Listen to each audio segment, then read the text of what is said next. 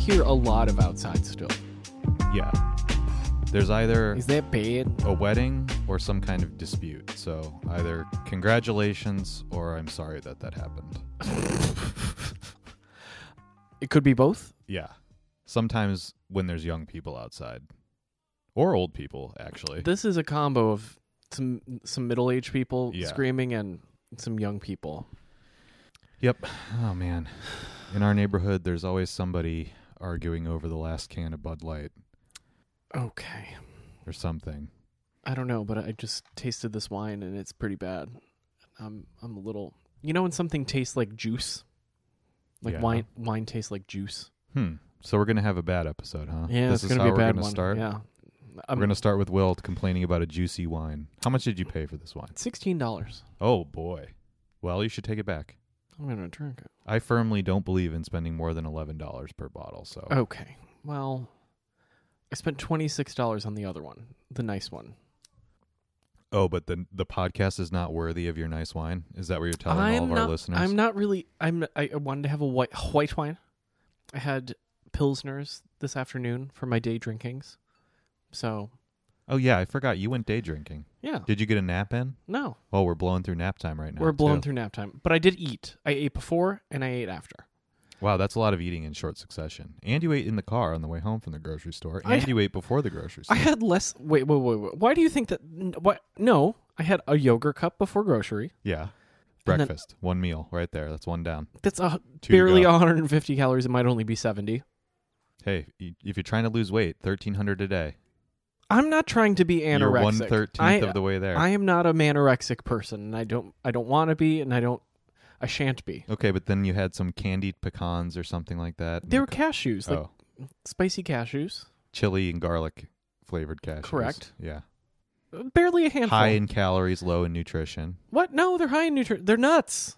They have good fat. Cashews are the worst nuts for you, is what I've come to They're understand. fucking delicious. They are good, What was I yeah. going to do? Have the mesquite almonds? No. No. Almonds suck. Almonds suck. Almonds suck on their own. Almonds are good as butter and sort of okay as milk. I almost got like the almond butter filled pretzel things because I was like, I saw those as well yummy. and thought that was novel, but I didn't get them. I also think we're just upcharging to shove an almond in it. And, almonds are bad because they're really fucking up the California water system. Is that right? Are they one of the They suck up a lot high of water. crops out there Yeah. in California? Yeah. Yeah. So, like, almond butter, not necessarily better. Hmm. Almonds, not necessarily better. Eat a peanut, Peanuts are underrated. They're good I and they're think cheap. so, yeah. I Yeah. feel like, I feel like I haven't seen, like, a nice barrel of peanuts to eat out of in a long time. I think COVID probably put the stop on like bars having snacks that you don't have to ask for. Mm.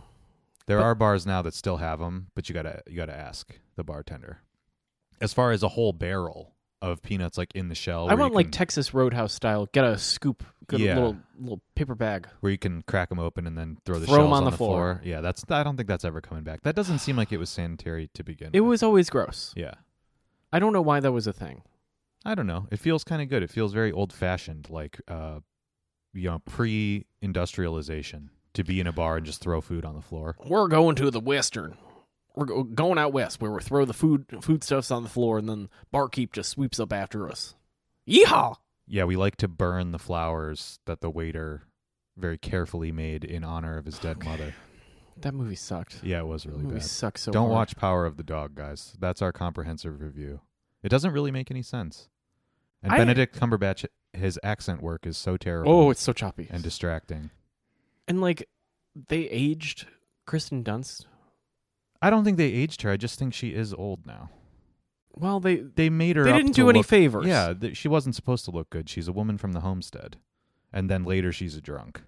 Yeah, I didn't understand the turn. I don't know. I She wasn't woke up paying- one day and was like, "Woo!" No, I think it's because her husband was like gone, and then Benedict Cumberbatch treats her bad. See, my theory didn't come true. I thought that her and Benedict Cumberbatch would reconcile over the course of the movie, but No, it turns out. because he was Oh yeah, I forgot. There's the whole gay subplot too. Wow, that movie's kind of insane. that movie is like a dartboard from hell, Yeah. and they're just like, all right, what else can we cram in here? Oh, he's gonna have a gay porn stash of the male physique. And Yeah. the little twink's gonna find it, and it's like, where'd the twink corner? He's the brother! Or the son, we can't tell. Oh my God, stop yelling, please. You wanted energy, you're gonna get it. I didn't want a WWE superstar in the room, you know? I almost said brother after that. And I was like, oops, let's dial it back down. You're a little too frenetic. You're a little too aggressive. I do need you to bring it down a couple notches. Bring it down 2 notches. All right, this week on Green and Lewis, we're bringing it down a bit to talk about westerns. Well, are you Barney the dinosaur now? No, I'm Barney Rubble. Oh my God! Stop Yabba-dabba-doo. doing impressions. We've only been recording for 5 minutes, and you've done like 3 or 4 impressions. I need it to be normal for a few minutes. Can you be normal? You were day drinking, and then you didn't get nap time, so now you're feeling a little aggressive. I and actually loopy. feel fine. I because I had the low alcohol, moment over the course of 3 hours, it's not bad. No, that's a nice space. Yeah. You get not even a healthy buzz, just a slight buzz on. Barely. And then you drive home and hopefully you don't hit anybody. Well, which is what I did. Because I was not walking. I was like, ooh, it's cold. But it's not cold enough that I couldn't have walked. But I was like, if I have like 2 or 3, I'm fine. The general rule of thumb is any more than 3, no driveys. 3 and under, you can drive. Yeah, I think it depends on a lot of factors, but that's an okay rule for a gentleman of your size and weight description. Okay. That's so rude. I didn't say anything. Yeah, but you choked down a laugh. The readers at home cannot see the and then yeah. I'm just saying. Anyway. Yeah, anyway. Yeah, I did not have I feel like wine in driving kind of bad. Beer, you can kind of just have your 3 and be good to go. Yeah, I think it's fine. I Yeah. think people make too big of a deal of drinking and driving at a low level. It's pretty bad. I think a lot of people wouldn't even have 1 and get in a car. Oh, well, that makes no sense. But similar people will drive stoned, so you know what I mean? Yeah, I see that. Everyone I don't like has their doing. opinions Yeah, on these things, but it's also different. Like in Brooklyn, when you're like almost every road is a one way. yeah, The I side think streets, and then you just get to like main avenues, and you're like, okie dokie. the danger in New York as far as injuring I'm of 2 minds about this now that I'm thinking about But it. the public acts erratic all the time, so they could just Yeah, jump out in it's- front of you, and if you're like slightly delayed, you're pancaking someone. Right. It's always a chaotic situation in New York. I guess I was just thinking from the perspective of getting caught. Oh, You're always driving slow, yeah, and you're stopping every 500 feet. yeah, it's fine. So as long as your faculties are not completely gone, you're totally fine. No, but like earlier today, we were driving around as one does, and the driving was bad. Even on the way home, the driving was bad. Here, the amount of double parking, the bus, the let's load in a truck, let's get in a van. I'm like, can we just keep the traffic flow moving here on this day? And the answer is no. The answer all day has been no. Well, look, there's always the double parked cars. There's God. always the buses. There's always the delivery vehicles. This is a constant factor in New York. That is not an element, as far as I'm concerned, in the bad driving culture. The bad driving culture is people do not create space for themselves. Right. I once heard a cab driver say this while I was in the back seat, and he was absolutely right. He was shouting at some bad driver in front of him, shouting into the wind, Mm-hmm. and he was like, there is no space. You have to create it. And if you don't have that mindset, as a driver in New York, you're doomed. Yeah. You have to go around the park things. Like the thing Yeah. I was, bumping up against all day today was just people that encounter an obstacle in New York And just stop. They just stop. Yeah. They don't go around it. They don't make any effort to do that. They just stop, and they stop everyone. And it creates a butterfly effect that, scatters throughout the entire city and slows down traffic everywhere. Sometimes you don't know that the person in front of you is not going to go, and you're like, excuse me, and then all of a sudden the blinkers go on, and you're like, motherfucker. You have to use your intuition. If somebody is stopped in front of you for longer than a fraction of a second, you can assume that they're going to stop. Yeah. That is a safe assumption. And if you start to go around them and they start to move again, now that's their problem, not your problem. Right. And they're the one holding up traffic. You have to drive pretty aggressive around here. Yeah. And it's just part of the game. And everyone that does drive well understands this. Yeah. So it's not an issue because someone coming at you from the other lane while you're going around a car understands that the stopped car is the dick car. Yeah. And it's not your fault that you have to be in their lane for a second. Yeah. And everybody kind of works it out and everybody keeps moving. Even if you have to slow down a lot, Right. You still got to Gotta keep moving, and people don't understand that. You gotta get where you're going. You know. Yeah. You still have to get where you're going. Yes, madman. Right. Isn't that after like the plane crashes though?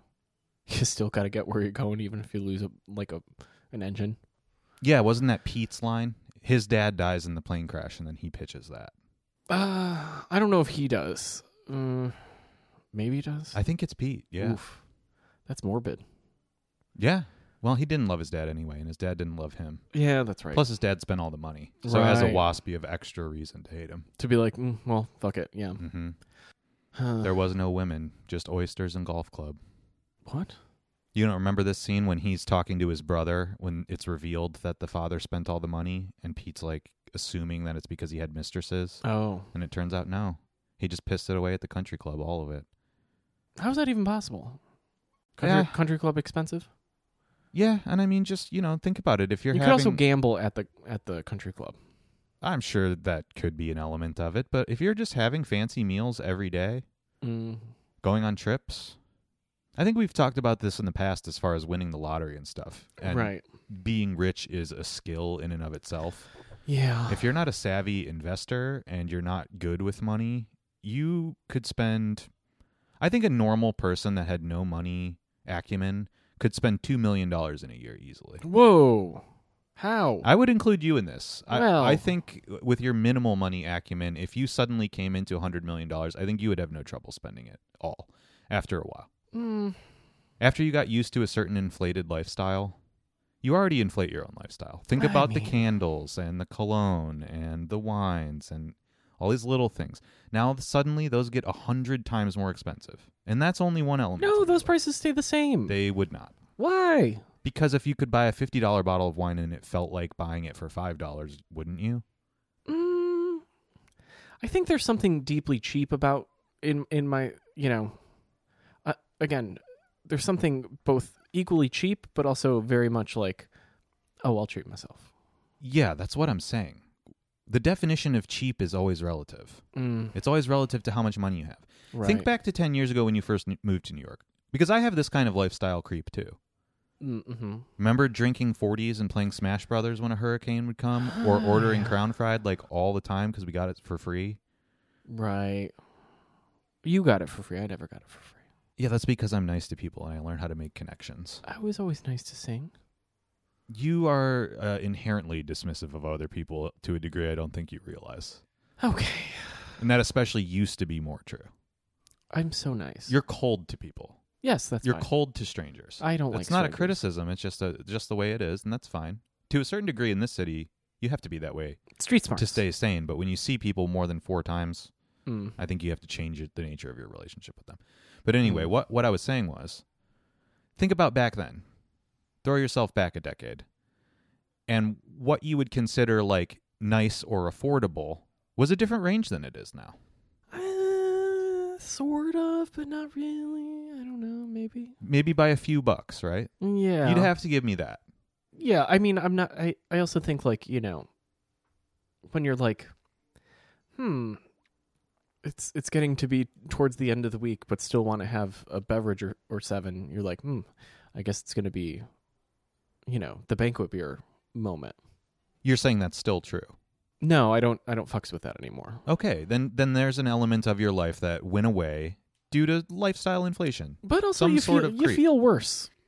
I'm not saying that money is the only factor involved. What I'm trying to get you to concede to is a very basic point. It's not a criticism of you. It's just a thing that happens in people's I would lives. 110% spend more money if I had more money.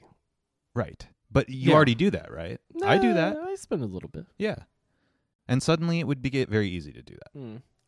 I think it's very disingenuous when people deny this. I mean, That's why I'm hounding you about it a little bit, because everybody says they wouldn't do it, but you absolutely would do it. I don't know. Like when I see the $138 bottle of was it I don't know, some kind of bubbly wine at Wine Exchange, I'm like, oof, no.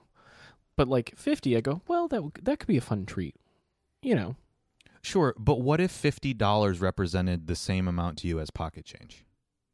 What if it would have the same effect on your overall lifestyle as dropping a quarter on the ground? But I feel Would like... you think of it the same way? Yeah, I think Why? You need to explain that. Just I saying just think that doesn't like make you sense. know like I don't know. I kind of get the sense of like the way you keep the money is that you kind of go, ooh, I don't want to spend all the money.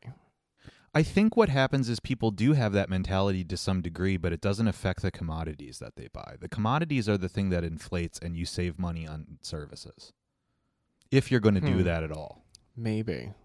The real thing you do if you have a large quantity of money is you make sure you invest enough of it that you can just draw out your average like percentage of gains each year without affecting the lump sum at all, and that's what you live on as your budget. Then you have your other money makes your walking around money. Your other money makes all the money that you need to spend. Well, yeah. 4% a year is all you can take out of the gains of that big lump sum. So if you have $100 million and you want that's how you get $2 million a year as a budget. But $2 million only gives you what? $40,000 a year? I can't do the math right now. 2% of what? 2% of 2 million. Or I'm sorry, 4% of 2 million. It's 80 grand. Okay, so 80 grand a year. If you had $2 million after taxes in the bank, you only have 80 grand a year for the rest of your life. That's not enough. No. Exactly. But then you have, you start making the money moves. So you buy a brownstone for $2 million, you rent out a floor, and then you have money forever. Well, you only in this hypothetical, you only have the $2 million. So if you want to buy the $2 million brownstone, now you have to have a job. Oh, I don't want to have a job. That's what I'm saying. I'm trying to get you to understand how much money not want to have a job. How much money you actually need to have to not have to work anymore and just draw down and live off money. It's a lot of fucking money, especially if your lifestyle gets more expensive because now you're fancy. You can be a baller on a budget. I mean, I think personally that if I could get $2 million that I could reliably make a 4% interest from, I think I could live on 80 grand a year for the rest of my life, like easy. The problem is that there's other factors in that, though, that life gets more expensive as you get older regardless. Yeah. Your healthcare gets more expensive. Inflation's going to cut into this. You also want to keep your principal sum growing, which is difficult. Then why not just bump up the percentage? Why can't you just have $2 million every Because year? if you start to draw, what I'm saying when I'm saying you're taking 4% is that you've invested all of this money into an index fund, right? And that's on average what the stock market provides as a gain year over year. Some years it's going to be 8%, some years it's going to be 6%, some years it's going to be 1%. Ew. But on average it's about 4%. Huh. So you can take that down and it'll keep your $2 million baseline there, which is what generates the 4% interest. So if you take out 8% suddenly, now you have less than $2 million. Oh. So say it's 1,900,000 now. Yeah. The 4% that generates is only $74,000. But you keep taking out what 80, happened right? to the rest of that $100 million? The $100 million was a separate example. It was I thought this was all tied. I'm like, why No. Why'd we get rid of the $100 million? Why is that off the table? $100 million was just to illustrate that that's a completely different situation as far as your sustainability. Right. But it's to give you an idea of how easy it would be to spend $2 million in 1 year. If you had $100 million, you could do that. Yeah. And it would be very easy to do that. And fun. It would be. Let's not forget fun. What do you think you would do with $2 million a year? Let's define that as a budget. There's no consequence to spending that in a year. What would you do with that money? Let's cut it down to $1 million because you got to figure $1 million of that is going to be your rent and expenses of everyday life that are boring. Why would you rent? The fun money, whatever, or your mortgage. Mortgage or property tax, probably. Mortgage and property tax, whatever. That's not the fun part. What would you do with the fun part of the money? The $1 million. Let's say you had $1 million in 1 year to spend. What would you do with it? Oh boy. Go on a little trippy trip. To where? Or 5. Where? Once a quarter, you go on a big 2-week-long trip. To where? You go to Japan. You hit all the continents. You hit all the continents. That's your goal. Yeah. Because you can go to, South America once, Europe, Asia. You skip Australia because fuck them. And then you go to, like, Egypt, like a fun one. Fun old country. Fun old country. Right? Why not? Yeah, sure. What would you do on these trips? How would you spend the money? I'm asking you to actually imagine I would this, like picture to, it. no matter what country, sit on a boat Okay, so you want a yacht in each country that you No, I visit. don't want a yacht. No, I just want to rent a yacht for like a day. That's what I'm saying. That's Yeah, what that having can be cheap. That's what having a yacht means. I'm not saying it has to be cheap. I'm actually asking you to fantasize, but just to flesh it out for me. Yeah, you're just gonna go. Is there staff on this boat? No, So you're driving the boat. no. You have a boat driver. They take you out for the day, and then they go thank you. It's been a lovely day. Okay, but how big is the boat? Little boat. How little? I don't know. I don't know sizes. I don't know. I don't know. Like, like enough you can fit like 4 people on comfortably in the like reclining areas. You know what? I take it back. I wonder if you wouldn't end up spending the money just out of laziness. Because like all the things that people spend money on like require some minimum amount of effort and like research and, I would probably and forethought. I would probably have to hire someone to plan trips for me. Be like, I want to go here, figure out what I'm doing. That's not a bad idea. I think rich people do that anyway. I and think you that's just the kind of way, float yeah. them a simple idea of like, hey, I want a boat in the Mediterranean and I want to stop in Egypt and in Greece. Yeah, I want to. And then they figure out what that actually means. I want to go to Sardinia and then bop around. Yeah. I want to eat some octopus fresh from the sea, stab it and kill it myself.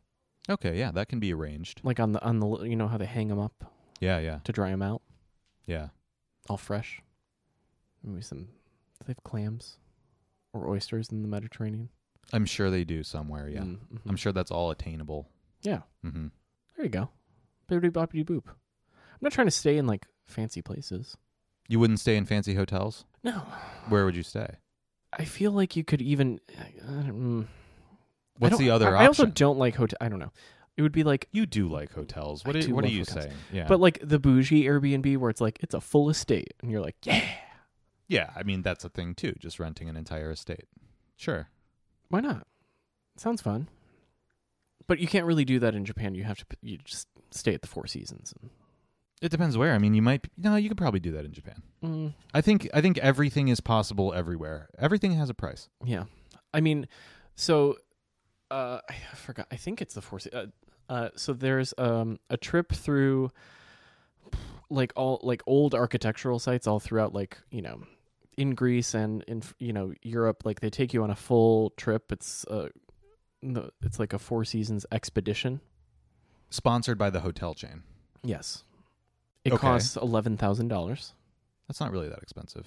Well, yeah, it kind of is. Not really. Or it might be 100. It might be 111,000. Oh, that's a different situation. I don't remember, then. but The example I was going to give is when I was a kid and we went to Italy. For a family of 4 to go on a bus tour to multiple cities in Italy, I think was probably $2,000 a person. So, but this, spending $11,000 for like a Four Seasons sponsored thing doesn't seem that insane, especially 20 I think years it's later. more. I think it's more than. I think it's probably in the 100. I mean, because like they'll take you to an architectural site in like Israel or Palestine, but they set up like glamping tents for you to sleep in. Not that Yeah. you'd want to go there right now, but Well, right now's not that different from most times in that yeah, region. that's true. Yeah, I mean, maybe hanging out in the desert isn't really something I want to do. Israel, now's as good a time as any. Woof. Yeah, I would just be like, can I skip that one? But See so an you extra would week. actually like to do this? No, I'm just saying. For example of that kind of travel would be like, See, I think that if I was rich, I would want to do everything private. yeah, I don't want tours with other people on them. I don't want your generic setup of glamping. yeah, I do want my trip coordinator to do all of this custom according to my desires. Right. Basically like how musicians have what do they call that when in the green a rider. yeah, Where here's what I want at all of my appearances and it needs to be there every time. The same Okay. number of items and quantity of items and brands and all the specifics are already established. all the red M&Ms. I would like to provide that to my TripAdvisor and say, hey, at every place that I stay, these are the criteria. Okay, Not that they have to be identical, but it's Yeah. like, I want 3 bedrooms everywhere I go. yeah, Or, I want this size of bed and this type of food and this type of car. And you just outline for them exactly what you want in every location. So you have to participate in the trip planning to a certain degree. yeah. You don't have to get into the nitty-gritty logistical details of Yeah. how exactly that's going to be accomplished, but you just specify, your standards. Kind of Yeah. like working with a real estate agent where you're like, this is what I'm looking Yeah, for. this is what travel agents do. I mean, I've only ever seen travel agents worked with at a low level, but they don't get into that type of detail. You would need a coordinator They that can, though. was involved with a lot more than just the plane flights and stuff. They can do the thing of like, well, we know some people, you know.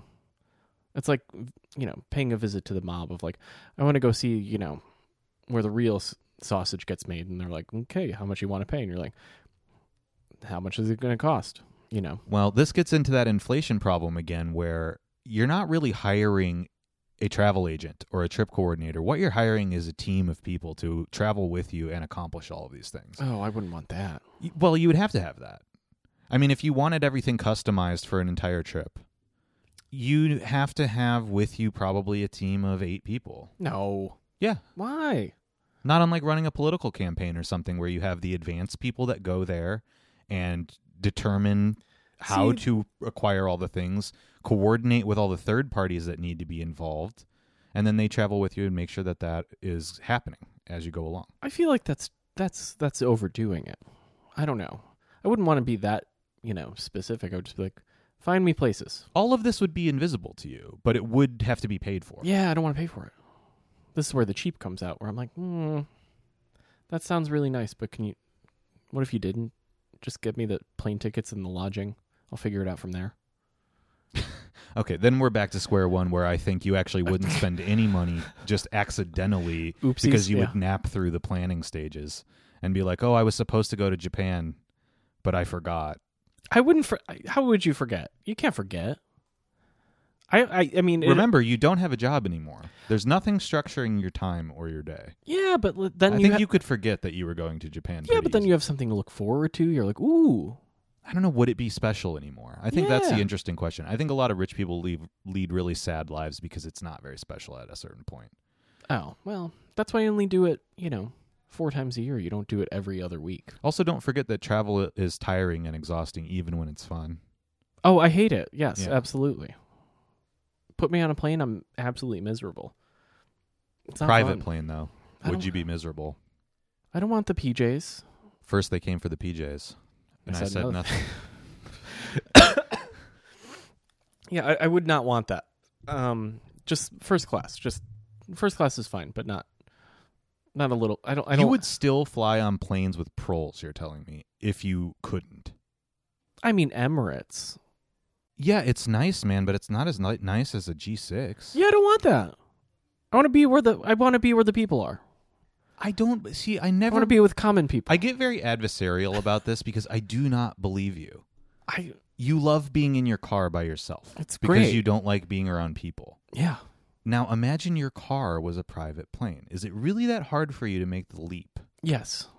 Why? I don't know, but I'm like, part of going on plane is going to airport. You still get to go to the airport, but you don't have to interact with the public there at all. You don't even have to go through security. Your car goes onto the tarmac, and then you get on the plane. You're good. You're telling me I just roll up with busted Corolla and I just go into my PJ and fly off to the next locale. Once again, you have $100 million. Your Corolla has been relegated to the compactor. I feel years like ago. I don't know. I feel like this is I would be like a weird Warren Buffett person, just like I'm keeping my car until it's dead. You live in the same house in Omaha. Yeah. Wow. That is some dark, malignant energy. What? I don't like that. I don't like people that are like that. I mean, There's something weird psychologically that's happening if you're honestly committed to that. I mean, Is it any weirder than like Jeff Bezos eating exotic animals? Not really, but it's like the inverted type of perversion where you're like, wow, you're really getting off on like being cheap. withholding from yourself. Yeah, that I wouldn't. I mean, see, this is the thing. This is the problem that I have with all big purchases. I'm like, again, cars, computers. I'm like, until it breaks, I really don't give a fuck. Like, I'm not like, there are people in the world who are like, I gotta trade in my car. Like, this is why leases exist for, middle class people. Like, I gotta trade in my car. I'm tired of driving my car. And I'm like, why are you tired of driving your car? Is it not your car? I can never help but think, though, that's only because you've never had the capacity to cycle those things out on a regular basis. Once again, like if a new car is what, like $30,000? It ranges, yeah. If $30,000 felt the same to you as spending $200, why would you not do it? There's very few people that get to that level that don't buy new big scale things quite frequently. Why wouldn't you just buy the one thing that you always wanted and then you're done? Because things move on, right? Like think about the example of something as simple as a radio in your car.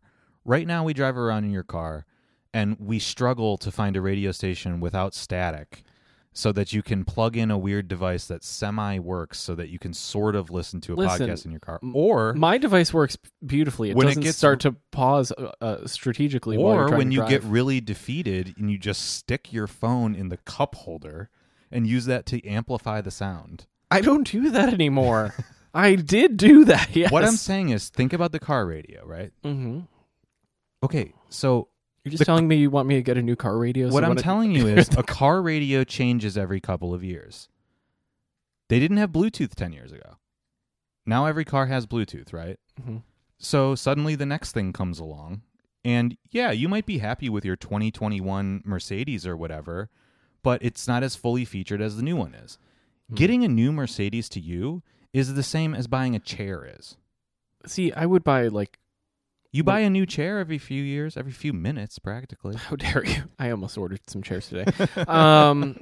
So what if that was cars? And you're not into cars, so maybe you wouldn't do it as often as someone that is. Yeah. But you would still upgrade it. I would buy like an old school like Range Rover or Jeep. Like one of those classic looking styles. Cool. But also don't forget you can have multiple cars. I only want one. But you would have the ability to Who's have gonna more than park? one. Who's gonna move these cars around on the street? You would have somewhere where you weren't parking them on the street. I would imagine. Did you also think you would just keep living in an apartment where you were street parking? Yeah. You wouldn't at least have a garage? Yeah, probably. Oh my god. Never mind. All right, This is- new topic. You can't. I because I truly can't fathom what that life would be like. I'd be like, what do you mean? You just find the street parking. I just get very Costanza, and I'm like, we're not paying for a lot. We're never paying for a lot. No. But that's also not true because we were driving around in White Plains the other day, and you offered to pay for a lot because I was going to park on the street 3 blocks away. It was so far away. It was so far and away. And yet you can't picture a life in which your lifestyle creep catches up to you. Paying $3 for parking in Westchester is worth the 3 blocks. It's $1 a block. I'm here for it. I'll do that. Now imagine a world where $700 a month felt like paying $3. It's not that hard to picture, but I want to move on. We're going around in circles here because you just will not participate in this. I'm trying, but you're telling me that I'm not playing along by your rules, and I'm like, I don't know, because I don't know. It's very difficult. I don't think I would. Yeah, you're right. I don't think I would know how to spend. I would spend it in the ways that I knew how, and then I'd be like, "Oops, still got a lot left. Do I have to spend any more? I'm out of ideas on how to spend it." And then you just go, "Okay, all right. What's your next topic? You want to talk about?" It's not my responsibility now. I tried to have a conversation with you, so we can talk about whatever you want to talk about. Well, we can kind of transition that. Talking about unnecessary luxuries. I mean, being in the joy that is Greenwich, Connecticut is a special circle of luxurious hell and wonderment at the same time. The Brandt Foundation is in beautiful Greenwich, Connecticut. Hang on, I made an oopsie. Okay, do you want to hit pause so I can also get a little pod here? Sure. Okay, starting over. Rewind. Take 2. I would have a linen service. Okay. For oopsies and dropsies. Uh-huh. And I would probably just have multiples of everything. So like, oh, spill on the rug. Oh, just, take it, go get it clean, go get the other one. The alternate. Yeah. Of the same exact thing. Sure. Because I like my things. Yeah. I would just have seconds. Right. And you would have the ability to store all of these things, Which I already am like aiming towards in my life, is having 2s of things. Yeah. I think that's just adulting. Anywho. Adulting like a boss. gatekeeping, girl bossing, and gaslighting my way into having duplicates of all of my home goods. Anywho, okay, so Greenwich, that's a place of extreme luxury where the Greenwich Academy costs, what was it, $46,000 a year? And then $50,000 when you get into like high school. Yeah, I can't remember, but it was a progressive scale. It was, pre-connecting, which is, and I was like, what is this? Pre-connecting and connecting is expensive for kindergarten. I think pre-connecting might be synonymous with pre-K, which means Yeah. they're 4 years old. Yeah. Yeah. So $46,000 to send a toddler to daycare, basically. Yeah. Which, sure, why not? You could just buy an iPad and give it to them. I'm going to be like a tech person and be like, they don't even need to go to school. They're rich forever. Like, just get the tutor to come every day, and then why are they going to play with other people? Yeah, that's interesting. I mean, I guess they need to be socialized enough to attend dinner parties and I mean, they have to be a bon vivant. Well, they have to be connecting so that way, like when they, take over, the empires of their fathers and their mothers, that they have other friends that they've known forever, so they can all do it, hereditarily. Yeah, that's right. But, downtown Greenwich, you were nonplussed by. Yeah, no, it doesn't look nice. I mean, it just looks like country or like suburbs. It's suburbs, but with a Louis, Yeah, it's very unimpressive. It does just look like a suburb of Cleveland, but with a Louis. Yeah. Slightly newer. Newish, yeah. But like with old, like, East Coast cladding. Not sort of. Some of it. I guess. Not much. It's not like Long Island. It's not that dissimilar from Long Island at all. Yeah, that's maybe the sad part. But at least in Long Island, you're like, ooh, beach. In Connecticut, you're like, where's the beach? I thought of the Wendy's ad for a second. Yeah. I know. We can't bring that up again. No. But yeah, I don't know. I mean, I don't know who watches polo, who plays polo, why is polo. Like, I don't understand, like, cosplaying as British aristocracy as Americans. I fully don't get it. And the Brat Foundation, the polo field, ponies. Why are you giving me the look? Do you want to explain what you're talking about? Oh, yeah, I guess. The reason why That's why I'm giving you the look. I'm letting you lead now. And well, then I brought it up before the oopsies, before BS, before spill. Before oopsies. Before oopsie spilled, boss, BOS. And then we're circling back to that. So we went on a little journey to Greenwich to see some David Sally. And then I'll start participating you're again. making me very uncomfortable. Yeah, I'll start I don't like participating this. again in a minute, but I'm just trying to give you a taste of what it's I like. hate this so much. Do you like it? No. Does it feel good? No, but I was not intentionally trying to I know, but gaslight you on I spending am money. trying to gaslight you. I know. Now you're girl bossing me, and I don't like it. I am girl bossing and gaslighting my way back to hosting this show. hate this so much. This is bullshit. Readers, write in. Oh boy! Oh my god! If you can't stand the gatekeeping and the girl bossing, write in. I'm really sorry for that 10 minutes that was completely unlistenable, but that's what happens. That's what happens when nobody drives. But I was driving all weekend. Yeah. Yeah. So strange. Yeah. Did you feel powerful? I did feel powerful. I like listening to my stories as opposed to your stories. Uh-huh. That's primarily why I like to drive. Mm-hmm. But yeah, we went up to Connecticut to the Brandt Foundation. How did it feel, by the way, to have no one having big passenger energy? You were very quiet and respectful the entire drive up there. Yes, I did really appreciate because if I'm being escorted around, I'm going to go, okay, I will listen to fucking unlistenable Cumtown and That was today to the grocery store. Sunday is Cumtown Day. I didn't put you through that on the way up to the Brandt Foundation. I had a little more class than that. Yeah, we were listening to World War I about stuff. Yeah, my favorite podcast, World War I and stuff. It's where I get all my war and my stuff. I mean, okay. What did you think of that, by the way? I couldn't tell if you were listening attentively or if you just were being nice. Some of it I was listening to attentively, but then sometimes I was just staring out the window and I was like, oh, the radio's on. And we're in a different part of the Western Front. Oh, oops. That's okay. I mean, that's a nice part about being a passenger, you know? You get to enjoy the scenery on your way up. Yeah, I was like, ooh. It's a different experience completely because when you're driving, you can't really... You're not looking at the things. Can't enjoy the pleasures. No. I mean... Not that it was too beautiful, but we had a nice day. It was... There was foliage, a lot of it on the ground. But, you know... Yeah. I got to look at the houses and stuff. Mm-hmm. And the roadside attractions. And go, ooh. Ooh. Ooh.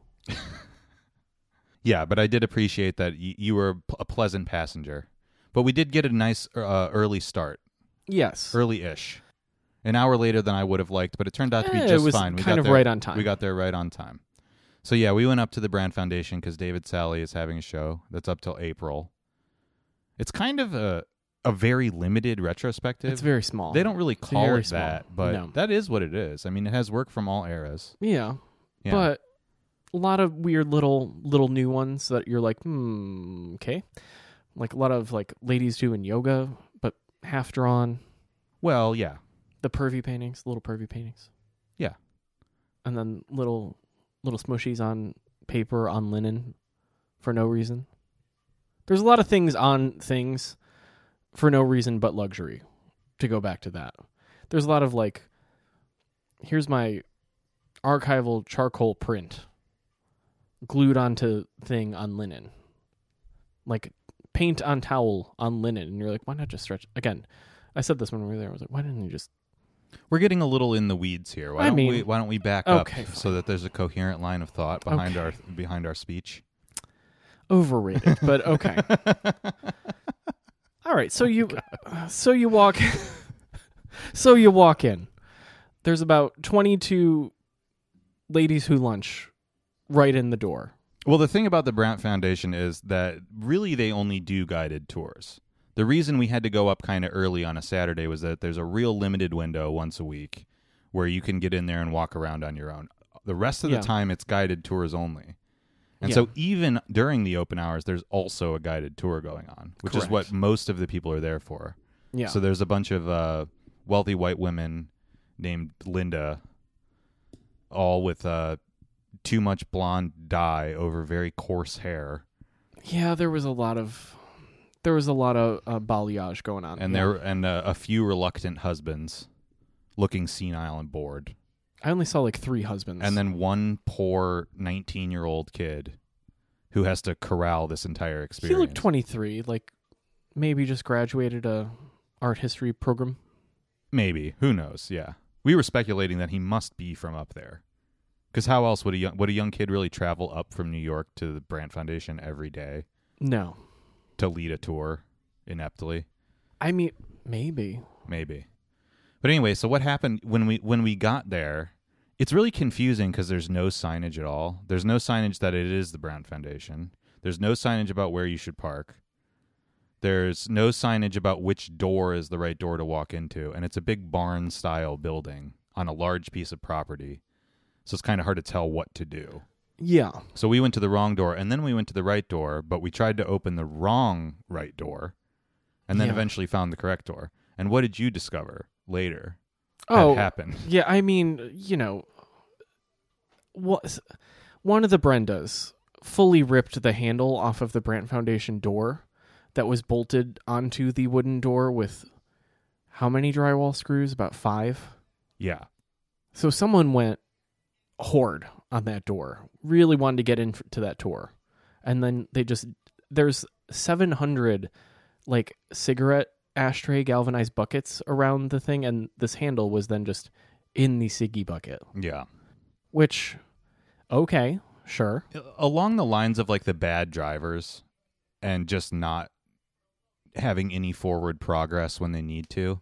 For some reason, the old rich women have the inverse problem. Like, who goes and jiggles a doorknob and doesn't realize that it's locked and just keeps doing that so many times that they rip it off its hinges? I don't know. It's kind of impressive, though. Pilates works. Yeah, it does work. You know, Gustav, the trainer. Those toned arms they're not just for show; they're also for go. For go? Yeah. I mean, yeah, I wouldn't want to fight any of those ladies, especially the one that had, like, you know, abominable snow boots on. I didn't see her. Oh, yeah, it was they were white fur, like, après ski boots with, like, indigenous markings on them, and I was like, uh-oh. Oh boy, apple bottom jeans, boots with the fur. She looked like she might have been Swedish, but also not. Like, it was, you know, like, it's hard to tell. There was a lot of, you know, we were in a room with a lot of Restylane and a lot of Juvederm. Yeah, that's right. So, And a lot of accosting of the poor young man. What if you ask the artist, like, because he's still alive, so, like, what if you ask him, like, what does his new work have to do with his old work? And the guy's like, I don't know. Yeah, Right? nobody cares. What I did appreciate about the Brandt experience was we walked in and that guy was like, hey, I'll just check you in here. And we were like, yeah, we didn't make reservations. We just came for the whole, like, walking around thing by ourselves. And he was like, oh, that's fine. That's great. Just go. Yeah, go ahead. Just go ahead. No checking of vaccine card. No fucking verifying your identity. No admission fee. Just, yeah, all right, fine. Fucking have at it. And you get the whole place to yourself at that Pretty point. much, yeah. Because everyone else that's there, which is not that many people anyway, but it's a small-ish space, is only there for the tour. So if you want to go to the Brandt Foundation during open hours, highly recommend because it's a private show. Yeah. That was my favorite part about it. I was like, man, when's the last time you got to just be in a room full of big paintings, like, alone with them? Never. It's great. I feel like we probably could have poked one or two. Oh, you could have touched them. You could have done whatever you wanted. But there were cameras everywhere. But it's not like there's any security there. As far as I could tell, 3 people worked there. 2 Yeah. research and archives ladies are sitting in the basement, practically smoking cigarettes. Literally. And then the young kids upstairs. Actually, yeah, one of them was smoking a cigarette outside when we went walking in the field. And then the young kids upstairs just floundering around. He kind of reminded me. He had Greg from Succession vibes. Yeah. That's like too tall and kind of bumbling. Yeah, but like trying to be helpful and nice, but just too incompetent to really manage it. Right. So that's all. That's the only people that work there. So you just have the run of the place. You can walk around the property. You can rub goose shit on a David Sally. You can do whatever you want to do. Did we ever figure out what the giant metal thing was?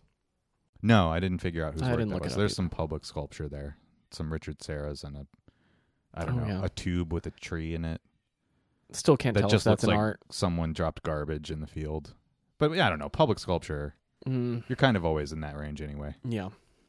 But anyway, so yeah, the David Sally show. What were your impressions of it? I feel like you're going to give a better review because you're generally more critical than me. I mean, here's the thing. I love it. I love a good greatest hits moment. But, like, you know, when the greatest hits are all things that live in the city that you live in as well, you just kind of go, wow, we could just put these out and that would be cool too. You know? It just... Well, what you mean, right, is that there's a painting that you can see kind of frequently at the Whitney and a painting you can see kind of frequently at MoMA. Yeah. But the rest of them, that's not so true of. No. A couple of them are Brandt Foundation possessions, and then others are just from other collections. Or new. Or Yeah. new. Which, it was heavy on the new. And I'm like, what happened in the 90s? You know? I feel like there was nothing, like, representing the 90s in his career. Because I'm like, That's not true. There was a bunch from the early 90s, like those paintings that have the old mastery backgrounds that are more or less like black and white or subdued in palette. Those are 90s paintings. they are? Yeah. I thought they were 2000s paintings. No. What was missing was late 90s, early 2000s, which are bad anyway. Oh. So you're not missing much. I think there was one from that time period. Huh. The one with stupid guitar? How well do you know David Sally's oeuvre? Not great. Are you familiar with the ones that looked like a photoshopped swirl?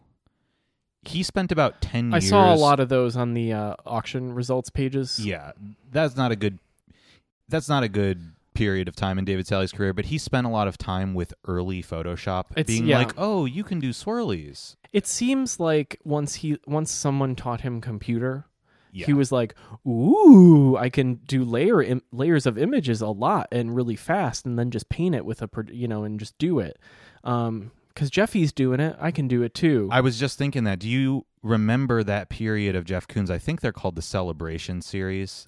Mostly known for like the balloon dogs and stuff, but the paintings are like the Hulk inflatables and all the whoop-de-doos and Yes, shit. with some like stretchy Photoshop collage nonsense. There is a period of time where Albert Ullin, David Sally, and Jeff Koons were all making the same work shit, yeah. because they're old men, middle-aged men that discovered computer.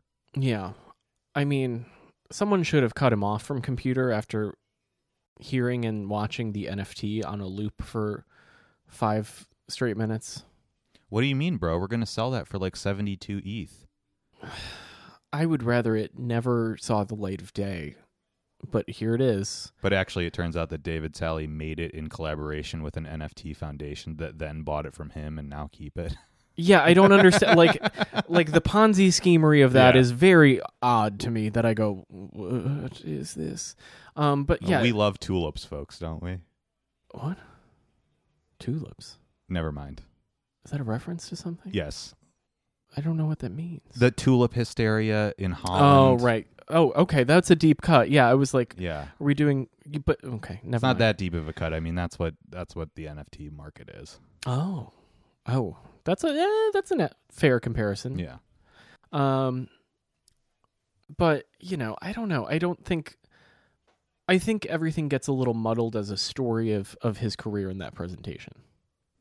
It's not a good representation of his career. That's why No. I probably shouldn't have said it was like a retrospective, because the thing that's a double-edged sword in this respect, but is cool about the show, is they make no effort to contextualize this at all. Oh no. There's a walk sheet for it, but there's no labels in the show at all. So you don't know the titles, you don't know the years necessarily, Yeah. unless you're familiar with his work. It's presented sort of in order, but mostly out of order. There's no wall text that gives you an explanation, blah, blah, blah. The best you're going to get is Greg from Succession trying to tell you what the show's about. And that's not going to go And I'm well. not going to listen to Greg. No. So you get nothing, which I ultimately really appreciate. I think It's a draw your own conclusions kind of journey. absolutely. And as an artist and someone that's familiar with this artist's work, that's the best possible presentation. I don't need to know. Because I Right. already know if I care, and otherwise I can just look at the painting. Yeah. It's always better to have a minimal presentation. But what you're talking about in terms of like trying to get an understanding of his career, it's like he simultaneously makes work that's very arbitrary and not different enough over time to really Yeah. even distinguish different periods unless you're really familiar with it. That's the thing. Like, you have like New Yorker / Archie cartoon style. That's how you know it's new. Yeah. Yeah. And you're like, oh, okay. That's At a certain point, Fresh-ish, he yeah. really imbibed a lot of James Rosenquist and Yeah. who's that other even kitschier guy? Tom, pop artist that would do like big cutout pieces that are like kind of reliefs. Wesselman? Yeah. Yeah. At a certain point, he got really into Wesselman and Rosenquist Yeah. and like Tebow and all the like kitschy pop artists. Right. And started fashioning his work along like this weird mid-century advertisanal nostalgia. That's how you know it's from the last 20 years. Right. And then before that, it's perverted, and that's how you know when he was a young man. It was just butts. and he had a libido. I mean, yeah, he never gets like pornographic, but it's very erotic. I know you're not like quite the audience for this, but I really appreciate that about David Sally, that his work is sexy and sexual without being explicit. I think it's actually a little more like sterile.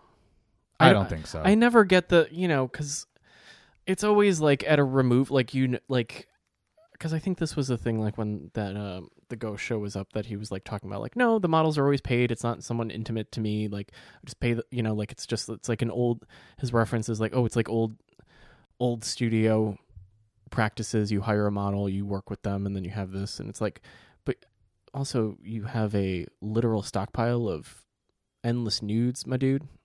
Yeah, but that doesn't mean it can't be erotic or sexual. I mean, I think that's maybe where that comes across, is that he treats sexuality, or like how do I want to say it, like fantasizing or like objectification as a real subject in the way that male artists used to. I don't even, And it's without apology for it being I don't know problematic. if it even is that. I just think it's like clinical. I don't think it's very clinical because he has a lot of fun with it. Sometimes they're in like leopard lingerie. Sometimes they have the cones on their breasts and on their head. Sometimes they're in like weird yoga poses. Sometimes it's like very classic, like Olympia style posing. Like there's always like a flavor to it, like an attitude to it. Yeah, but it's not like a look at me looking at her kind of. I never get that sense. That's why I'm like, the sterility is just like, it's presented as such. It's presented as, here's some naked lady and here's some double bubble. I mean, it's presented in, I guess I follow you. It's presented in sort of a cerebral way. I think that just has a lot to do with it being photography based. Yeah, but even like the way that the like, when any like body parts are painted, it's very planar. It's not juicy or, you know, it's very like streaky, straight lines, like get the shadow, get the light, like very just describe form in a very like rudimentary way. Yeah. Like that's why I'm like, it never feels like, you know, like at least what we see like now in contemporary figurative painting where it's like juicy and like sexy. Yeah, but I think that's, yeah, like I want to meet you halfway. I think that you can respond to that and say that it's clinical, but I don't think that it's clinical. I think that it's just presented as if you're thinking about something. Oh. Like the aim is to get you in a psychological space of thinking about someone. Huh. How do you think about sex? Not how do you perform it? Like I think a lot of painters, young painters and stuff today that are like obsessed with like really fleshy representations, really sensuality. It's all about performative sexuality. Right. That's not what he's talking about. It's erotic because it's about thinking about a woman. Oh, so it's just perma horny. Well, there's a difference between like fantasizing or thinking about somebody that you want to fuck and then like manifesting fucking them. And it doesn't even have to be that vulgar. There's also that difference in thinking about someone you love versus touching them, right? Huh. I get David it. Sally's space is a headspace. That's why it's all film montage. That's why it's all simultaneity. That's why it verges on arbitrary a lot of the time, because it's like, his work, he's self-conscious about it, but his work is really based on like Jasper Johns and racing thoughts, you know? Like I think you could take David he's roughly contemporaneous with that painting anyway, as far as his career goes, but I think you could roughly take that era of Jasper Johns as the whole jumping off point for David Sally.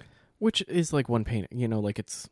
Yeah, he took a lot of Johns' late work. They were working around the same time, but you can see it like happen, where David Sally goes from the really like spare and austere like line drawings on top of a flat colored background with some charcoal figures to all of a sudden getting really Baroque with it, inset panels, lots of different imagery, photography, everything at once. And it's around the same time that Jasper Johns was making those like Trompe l'oeil paintings. Yeah, but I mean, the thing that the Johns that jumps out is like Tennyson, and you're like, who the fuck cares? You're at that point that he was making that, he was a younger man. What the fuck are you doing reading? Like, who cares? Like, there's some. I don't know. I think that's a very cavalier, like, too cool for school, like young person now type of attitude. I think that's garbage. Like, it's totally fine to read classic works of literature that influenced people that you're influenced by, and like have reverence for that and try to use that in your own work. Yeah, but like people should not be embarrassed of doing that. But having like a Billboard size just like name is like, I don't know. There's something about it that I'm like, it's like a misunderstanding of, you know, the original use case in that of having a Tennyson in like stamp form at the top of a Johns, like, or it's just a different use of it. I mean, he was a young guy, like he was in his 20s when he was making that work. I know, that's why. So you can look at it and say like it's a misunderstanding or whatever, but it's like, what kind of work were you making in your 20s? I don't know. I mean, I wasn't putting author names smack in the middle, you know? Yeah, but that's not so bad as far as things go. Like, I don't like artists like looking at other people's work and being like, yeah, that's like it. Why? What do you mean? I mean, it's juvenile, but it's a young person's work. Yeah, that's what. But like, you don't want, you know, the way that show is set up is like the greatest hits. Like that's one of them. Like maybe that's not a greatest hit, you know. And like if we take that one away, what are we left with? We're then left with 6 greatest, like one less greatest hit. And like, like, could you edit that? I also think it's overhung as fuck, but that's a different issue for another day. But like, if you did take away, like, walking in and seeing the two Joker, like, I feel like seeing King Kong would have been more like, ooh, forgot about that one, like. Well, I think where I don't care or by this point is that when you see Tennyson and you're like, that's not so good because it's pretentious, like, author's name. It's across the room from a painting that says King Kong across it. Yeah. Those two things are in the same context, right? Yeah. Like, a lot of what the montage sensibility is meant to do is level the playing field between the pretension of something like Tennyson and the weird poppiness of something like King Kong.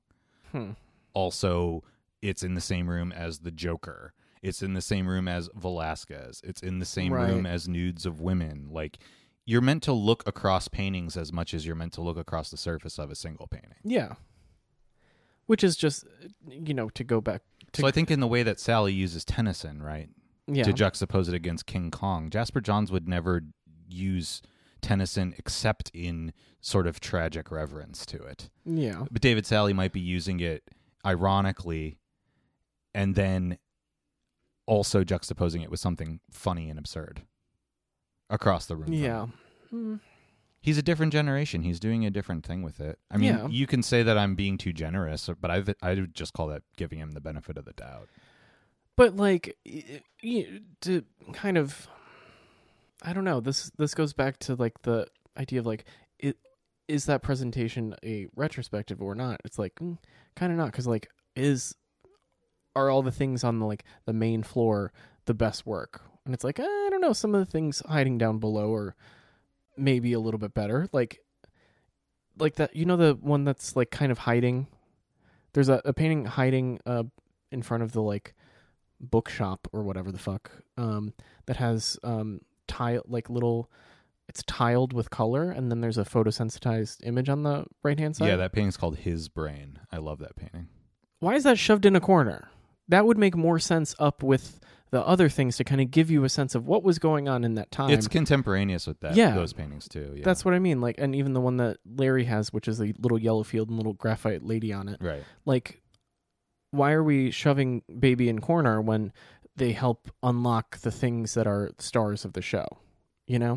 Yeah, I mean, look, it's not important to me what kind of show it is or whatever, especially given its venue. They're just doing a little survey of this artist that they like, and it's an endeavor that has no consequence, really. And there's no such thing as a curator for this. I mean, it's probably just Peter Brandt being like, hey, David, you want to do this thing? And those two guys get together and decide what's in the show. Yeah. And what they can, like, borrow, easily attain. Yeah. And then they lay it out. They just sit around and do it. Like, it's not a rigorous presentation. Yeah. I also love that about it. I think it's a different situation if this show is at MoMA or something and they do a weird move like putting an important early painting by the bathroom instead of in the room with other things. But this is a fucking Foundation show. It is whatever. Yeah, it's. I don't think to me talking about like the organization of the presentation is not very interesting because that's not what you're there for. That's what nobody's there for. I guess, but there doesn't need to be that much rigor behind it. It's a vanity project. I know, but if you want to like legitimize your tax haven, why wouldn't you like put a little? It doesn't need legitimizing. It's already legitimate. I guess because they have all the things. What I'm criticizing from your point of view is like, why isn't there more rigor behind it? That's not the point. Nobody cares. But if there was, here's the thing. If there was and it became like something that was like a little bit more buzzy, then the prices of those things go up. I don't think that's true because it doesn't matter what critics and what other artists and what proles that drive up to Connecticut on the weekend think of the show. So nobody cares. It doesn't matter. If you're not going to make a blockbuster at the Brandt Foundation no matter what you do. I mean, but you could. It's literally just there for fun. I mean, is the plate show that's at the one in the East Village not a, I mean, that I guess that is just for fun too. The Schnabel paintings of myself via other people. It's a vanity. It's a rich guy's vanity project. It's not. It's of no consequence culturally, or Yeah. clout wise, or sales wise. That's why they just do whatever they want. Yeah, but again, I don't want to go around in circles about I this. know. I just think one could. I would agree that you know, if you wanted to create a retrospective in your head and like reimagine what should be where, yeah, sure. Yeah. But you could say that about literally any show at any time. Right. But that's kind of the fun of seeing, like, it, you know, a kind of like a show that could be multiple things is like, what would you do if given the carte blanche of, again, if you have like the full reign of like, well, you can grab any David Sell you want, like to borrow. You could do it. You're Peter Brandt. You can do it. You can borrow whatever the fuck you want. They did do it. I mean, yeah, maybe. Or maybe they got the things that were easily available from Scarstedt. You know? The unsold lots. They might have done that too. It could be a twofer. You know, like, I don't know what happens at that level of, like, you know, like, artist and collector are, you know, relatively friendly. Hey, can you put on a show? Maybe we can move some inventory here. I don't know, maybe, but can we talk about the show instead of talking about the logistics of an imaginary show, or maybe what happened? Like, it's not that interesting, man. Fine. All right. Just straight up. Okay. I'm sorry. I'm interested in the machinations that go into the things. It's very weird to me, but, you know. Well, like, what is a mystery about that? I'll talk to you about this if you want. It's just that there's nothing to talk about. Okay. Well, let's move on to the things at hand. Yeah. Okay. So we kind of got through the first room of paintings, right? Yeah. Which are the old things. Yeah. The stairwell's filled with garbage. The stairwell has a bunch of small paintings in it A lot of smushy. that are from like this year. There might have been like 10-year-old things, that's the weird part. Well, I think maybe it's interesting to talk about the difference in the way that David Sally's work functions at different scales. Like, his small work is always bad. It is so bad. It almost never works. It seems like he needs a large area to pull off like interesting juxtapositions of different techniques and images and formal innovation. Like, it's cramped into a small space. They look like every pretty good grad school painting. You know, like, ambitious grad school painting looks like a current David Sally. I mean, a small one, you mean? Yeah. That's something you would see, like, at Magenta Plains or something. Yeah. You know, That's like, what it they seems look like. that. Seems like that. You know, like Joshua Abloh would make one of them.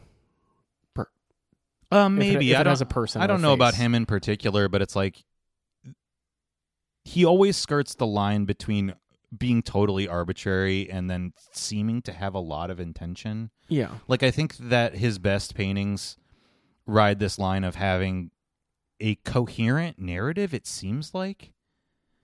But then they could just fall apart. They often do. Which is great. Well, they often do. He's not the type of artist that is all hits.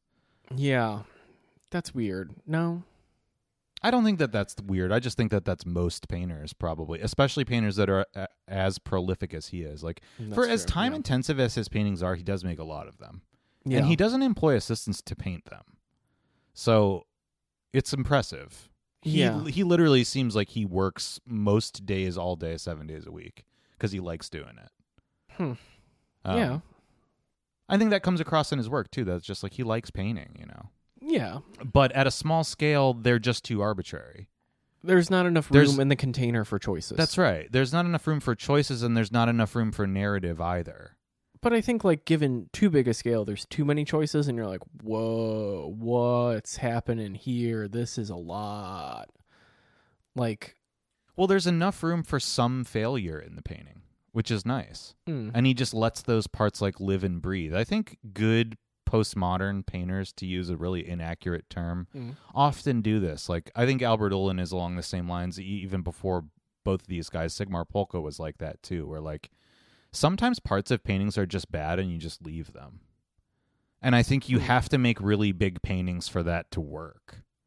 On a small scale, if you leave even a few inches of a painting just unresolved or Fakakta, yeah. fucked up, it kind of wrecks the whole thing. Yeah. You have to be careful about like constructing a thing at a small scale to balance and work together. Like, imagine if Alan made paintings where like parts of them were just abandoned or erased or Yeah. destroyed. Like, I think that's harder to do. Like, maybe that's why people like Raoul de Kaiser, is that he can kind of pull that off at a You can small pull that scale. off. Yeah. I mean, those are, what, A4 and they always hit. But it's like to use that provisional painting, to use a dated Woof. thing now.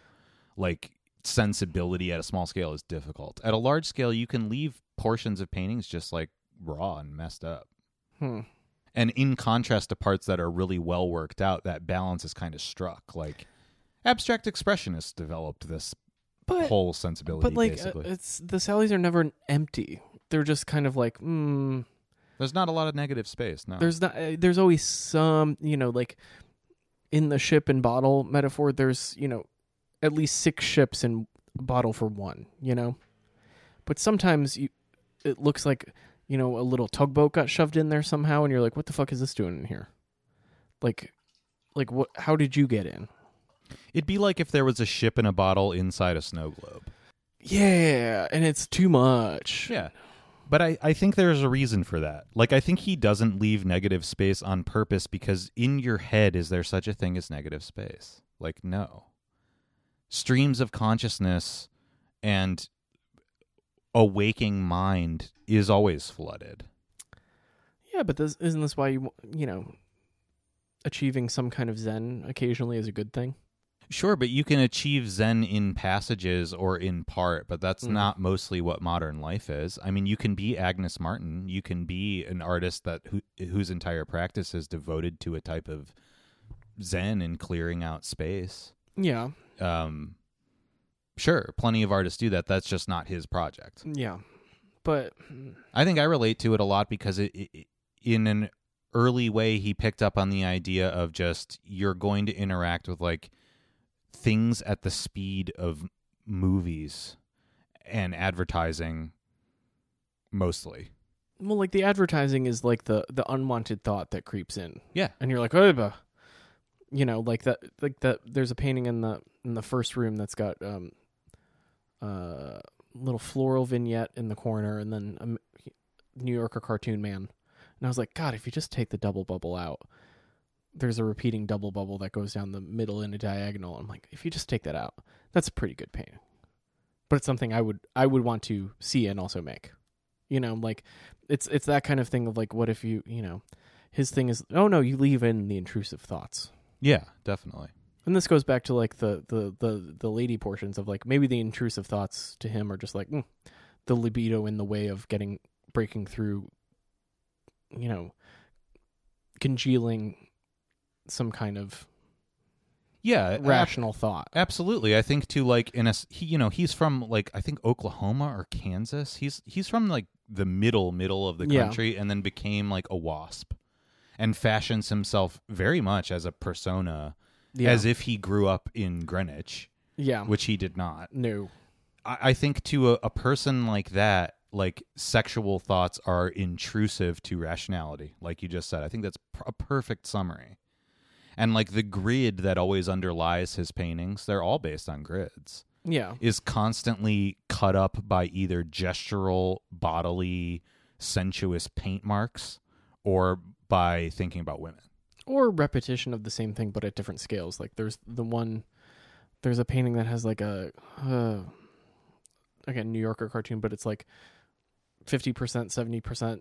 Yeah, I loved that painting. And I was like, huh. That was one of the new ones where I was like, oh, yeah, windows and windows and windows. That gets interesting. Mm-hmm. Where you're just like, what am I actually focusing on? At what scale am I focusing on any idea at all? Right. And then, 2 paintings down, you have hats just sticking out of a thing. And you're like, maybe we don't need to put a hat on a hat. Like the problems arise literally from when hats get put on hats. Well, yeah. You're talking about paintings that have literal hats stuck on them. But most of the paintings are hats on hats. That gesture could be self-aware, too. I feel like you always have to give the artist the benefit of the doubt if you don't know them. I guess, you more or but- less like their work. Like, I would imagine that David Sally's familiar with that improv principle, and he's might be playing with that idea. That's a best case scenario. I don't know. But like choosing two Stetsons to put on there, I'm like, there's something, like it's a cowboy reference. It is a country reference. It is that, an Oklahoma callback or whatever the fuck. Sure. So that's why it's like, is it both? Is it a historical callback to biography and also a self-aware hat on hat? Yeah. Like, I don't be. know. I wonder if it is. I don't know. But it could be. It could. I don't know. It just comes down to, like, do you have respect for the person that made the thing or not? Like, I don't think David Sally is stupider than me. I think he's probably smarter than me. So if I can think of that, he probably did think of that. And if he didn't and you mentioned it to him, I'm sure he would be accepting of it too. He's very upfront about the idea that he's after, as he calls it, like a not literal mindedness. The fuck does that mean? What? That means don't think about paintings in a one-to-one way. If you make an association with it that is beyond the intention of the painting, that's incorporated into the way the painting is made. It's designed to get you into that space. The criticism of that would be you could say the same thing about a brick wall. Yeah. If you think about it and look at it for long enough. But, I got into an argument on a YouTube channel many, many years ago about Robert Ryman, because people were saying Robert Ryman's work was like completely nothing, like who gives a shit about these white monochrome things or whatever. And I was like, well, actually, I actually to a bunch of strangers on the internet and was like, well, you could actually like relate this to Vermeer's work. I actually think it's about light and the way that light works with materials. And he's just using like modern techniques to explore a similar space of like subtlety. And the person was generous and was like, yeah, I agree with you, but you could also say the same thing about a brick wall. And I think about that all the time because that person's right. But it's a question of attention. Yeah. Attention and intention. And if your Right. intention is to get people to pay attention, all right. Which is what, in the Ryman example, that is the whole point, is like, pay attention. I think that's David Sally's point too. His world is just a little bit more chaotic. Yeah, Ryman's work is more focused. Agnes Martin's work is more focused. I don't think focus is part of David Sally's work. Yeah, that's maybe the part where I'm like, I don't know if this is really that, But it's especially in later things that I'm like, ooh. Yeah. I mean, I think he's the rare artist, but he's still in the middle of his career. He's relatively young. He's only in his 60s, I think. That's not young. Yeah, but I mean that gives him 20 more years by Yeah. current standards, Like, it'll be interesting to see what he makes as late work. I wouldn't think it's outside the realm of possibility that David Sally ends up making some really like aesthetic spare work. And I would love to see a distilled David Sally. Like in the same way that you talked about the ghost paintings and you're like, when you just deal with one image and you take everything out and it's basically like structural lines, a few colors, and one photograph, this is what you're doing. Yeah.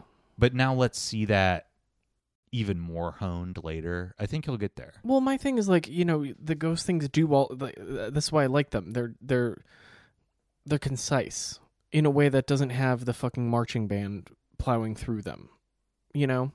Like I'm always interested when it's like, can you prune the bushes to get to like the ideal form of what your work takes? And like when I look at David Sally, I'm always just like, there's so much shit here. Like, can we Coco Chanel this and take one earring off or whatever the fuck? Like, we've got a lot going on here.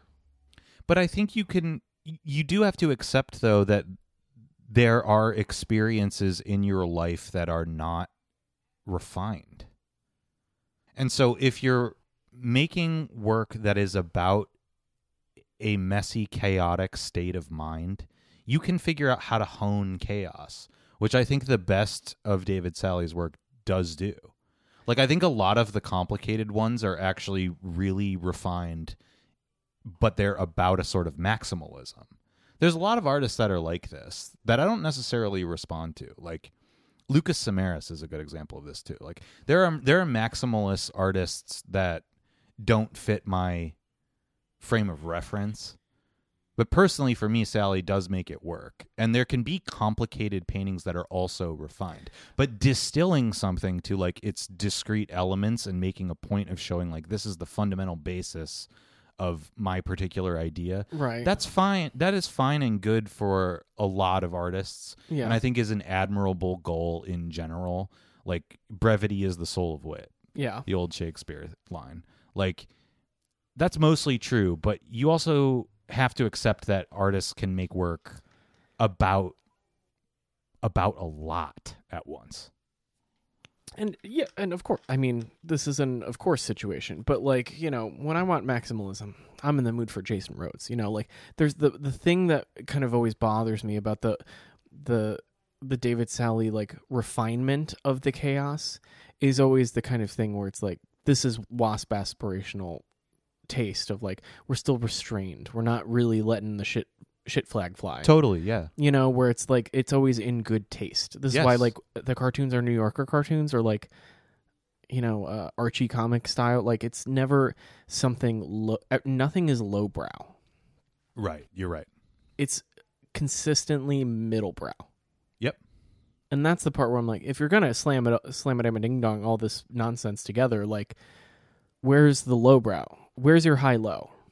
I want champagne and I want Cheetos. I never get Cheetos. I might get some champagne. And I might get a medium grade charcuterie board, but I'm never getting Cheetos. And I want Cheetos. Right. Well, you want like Michelle Mauer. Oh yeah, I want high low. You know, like give me Mario with wing hat, you know? Right. But even that's like not full enough. Right. You know, the middle ground is something that is the David Sally like thing, but it's always like restraint, you know. There's always the, ooh, is that too much? And you're like, no, there's so much on here, but it's all just like middling in the taste ground. Like his taste is always like, even lowbrow, like the double bubble thing or like the repeated like Gordon's gin. Like Gordon's gin is shit, but it's gin, you know? Right, yeah, exactly. It's like, it's not Colt 45. Yeah, right. It's not, you know, it's not Mad Dog. Yeah, you know, he just doesn't have that experience.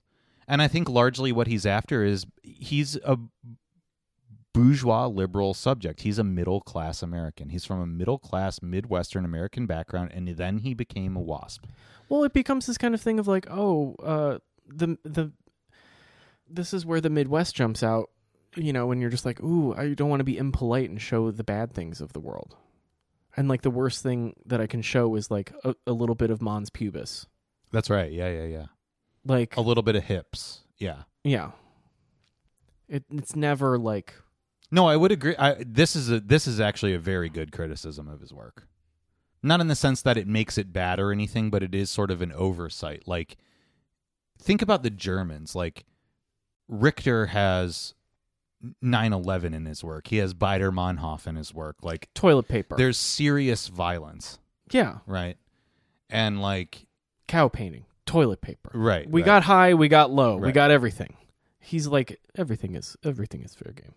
Yeah. I don't know. I can't do a German accent right now. But you know him. The other ones. The other guy who you just said. Lighthouse tower painting. Sigmar Polka? Yeah. Polka's all the fuck over the place. He's literally just like everything all at once together. High, low, doesn't care. In my estimation, Polka is mostly low. He's like, it's mostly like Spider-Man and textiles. His we're going to do it big. He combines like low pop culture with existentialism. Like, so we'll have meteor dust and like lapis lazuli. The material can get to the metaphysics. To the metaphysics, but the imagery is pretty low. Yeah. And Richter's imagery is mostly pretty serious. Or incredibly stupid. Yeah. And then Conrad Loig was the other guy, the third who one? just made like lowbrow pop art, basically. Of like wallpaper. Yeah. And but that's the thing. The reason why the memory of his work is a little bit less in the greater canon is because it's like tasteful. Yeah, that's right. He didn't take any real risk. Well, the risk is being incredibly boring, which he's like, I'm playing with the idea of being bored. And you're like, Okay, but that's boring to other people to even look at and think Maybe about. then write a novel about like working at the IRS. Right, That's yeah. risk about Yeah. taking boredom seriously. You're not Yeah. really doing that. You're ultimately an art dealer. Yeah, and that's Yeah. fine, and he did that. Right. You know, and you're like, okay, go do that. But like, yeah, No, this is good. But then you have Jason Rhodes that titles an installation Black Pussy, and it's just like a party where there's coca all over everything. yeah, and it's too much. Yeah. It's literally too much all the time, and you're like, okay, why do we have neon sawdust? All this hootenanny and nonsense, you know? Right. And I don't know, like. I I think that, sympathize with this because I'm like, I Sure, never sure. like to, go too high or too low. Like, I'm not here to. I think this just has a lot to do with like what moment in history, what wave you kind of end up riding. And I think David Sally just got the best of both worlds, where he got to ride the wave of like middle class modernity when it was this like utopian sci-fi Jetsons idea. That was his growing up. And then he came of age in an era where things started to accelerate, but he never embraced the darkness. No. The darkness, the worst thing was like, ladies.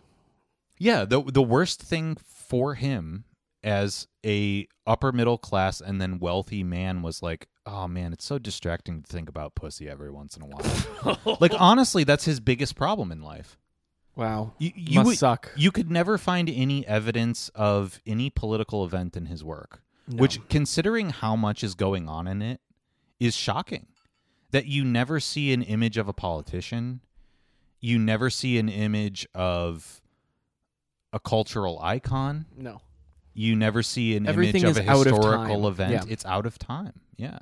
Which is like the neutrality. Yeah, the problem that I have is always the neutrality. I don't know. It's just a question of how intentional that is, and you don't really know. Like, I think he's a smart guy, but I do think he lives in a bubble. So it's an open question as to whether he's doing that as a matter of course. Like, maybe I pick images that never take you to a specific moment Yeah. because that's not how mind works. Okay, but that's not how the world works. But that's not the responsibility of painting. You could make that argument, I think, pretty definitively, that if he's doing that type of withholding to keep it placeless, not timeless, but Yeah. placeless all the time, that's deliberate. It's deliberate, but it's out of touch and doesn't even speak to the time that it's made, which is Absolutely. what I have a problem with. That's absolutely a good criticism. That's correct. Yeah. like that. So. But you have to be careful because what's happening to contemporary art now is that it's just taken on basically a documentary function.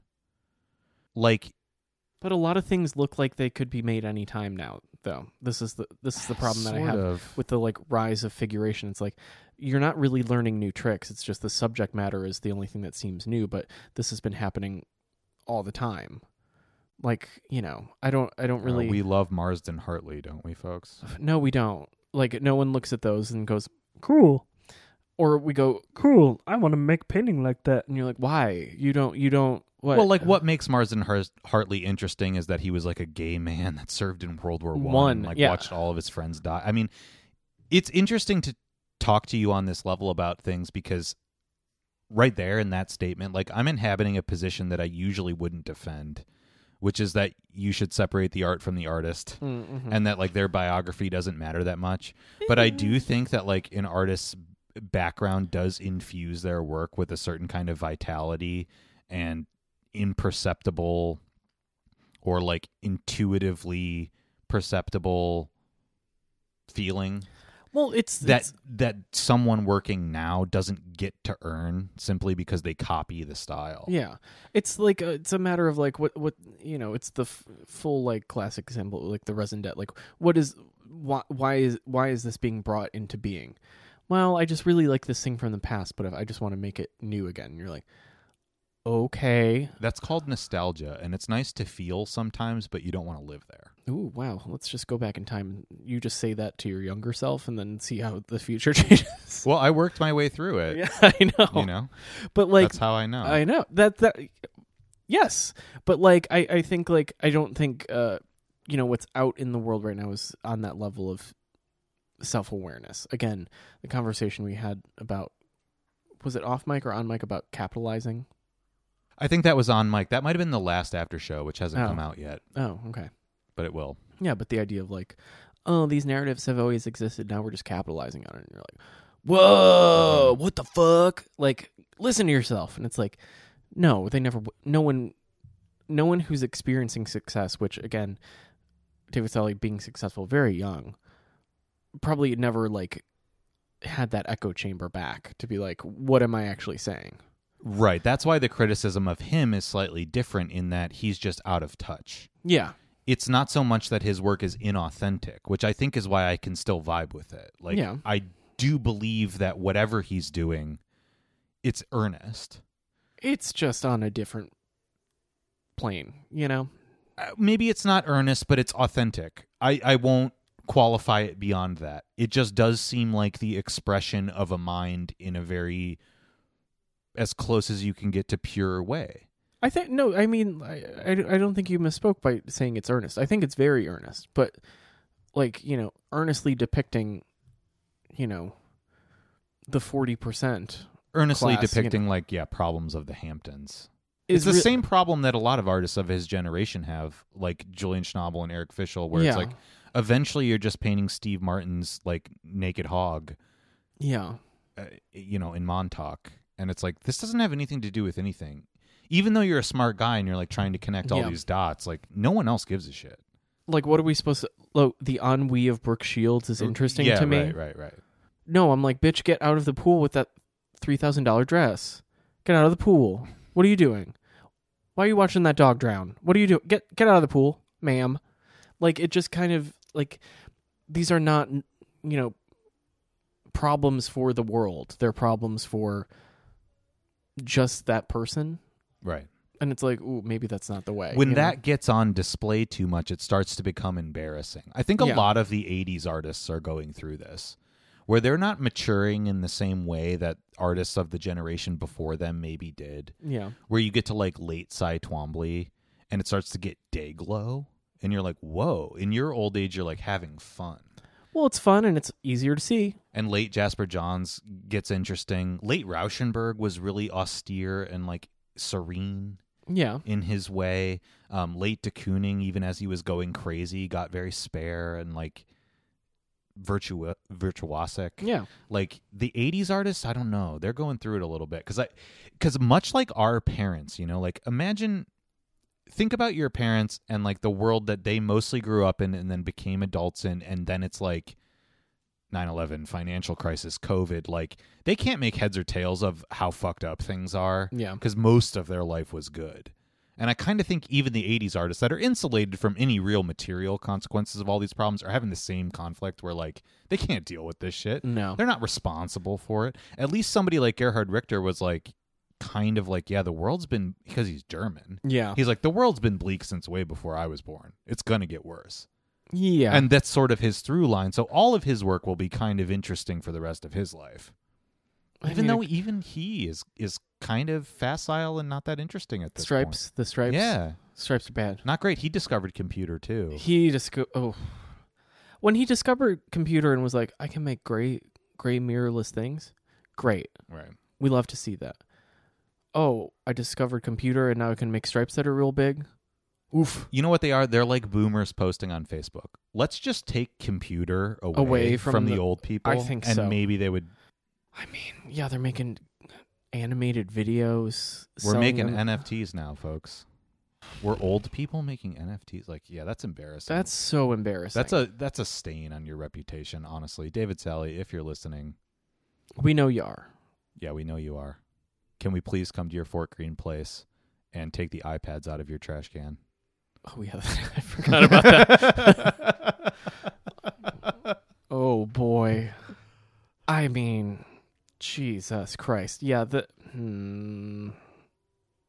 where all the iPads went. That's true. Can't buy a fucking iPad and all of... I'm still depressed about not getting iPad. I'm still depressed that I got swindled by an Eastern European woman at a fragrance counter. Yeah, that's right. Oh. Do you want to go to Williams of Sonoma? I do want that peppermint bark. I regret not getting it. I should have got it. I know, I told you should have gotten it. Well, we all make mistakes. We all have things that we regret. You know, still regret the Frisco melt. It was kind of sad looking. Anyway, Should we stop? I think before we get wistful about going to Westchester. Yeah. Bye.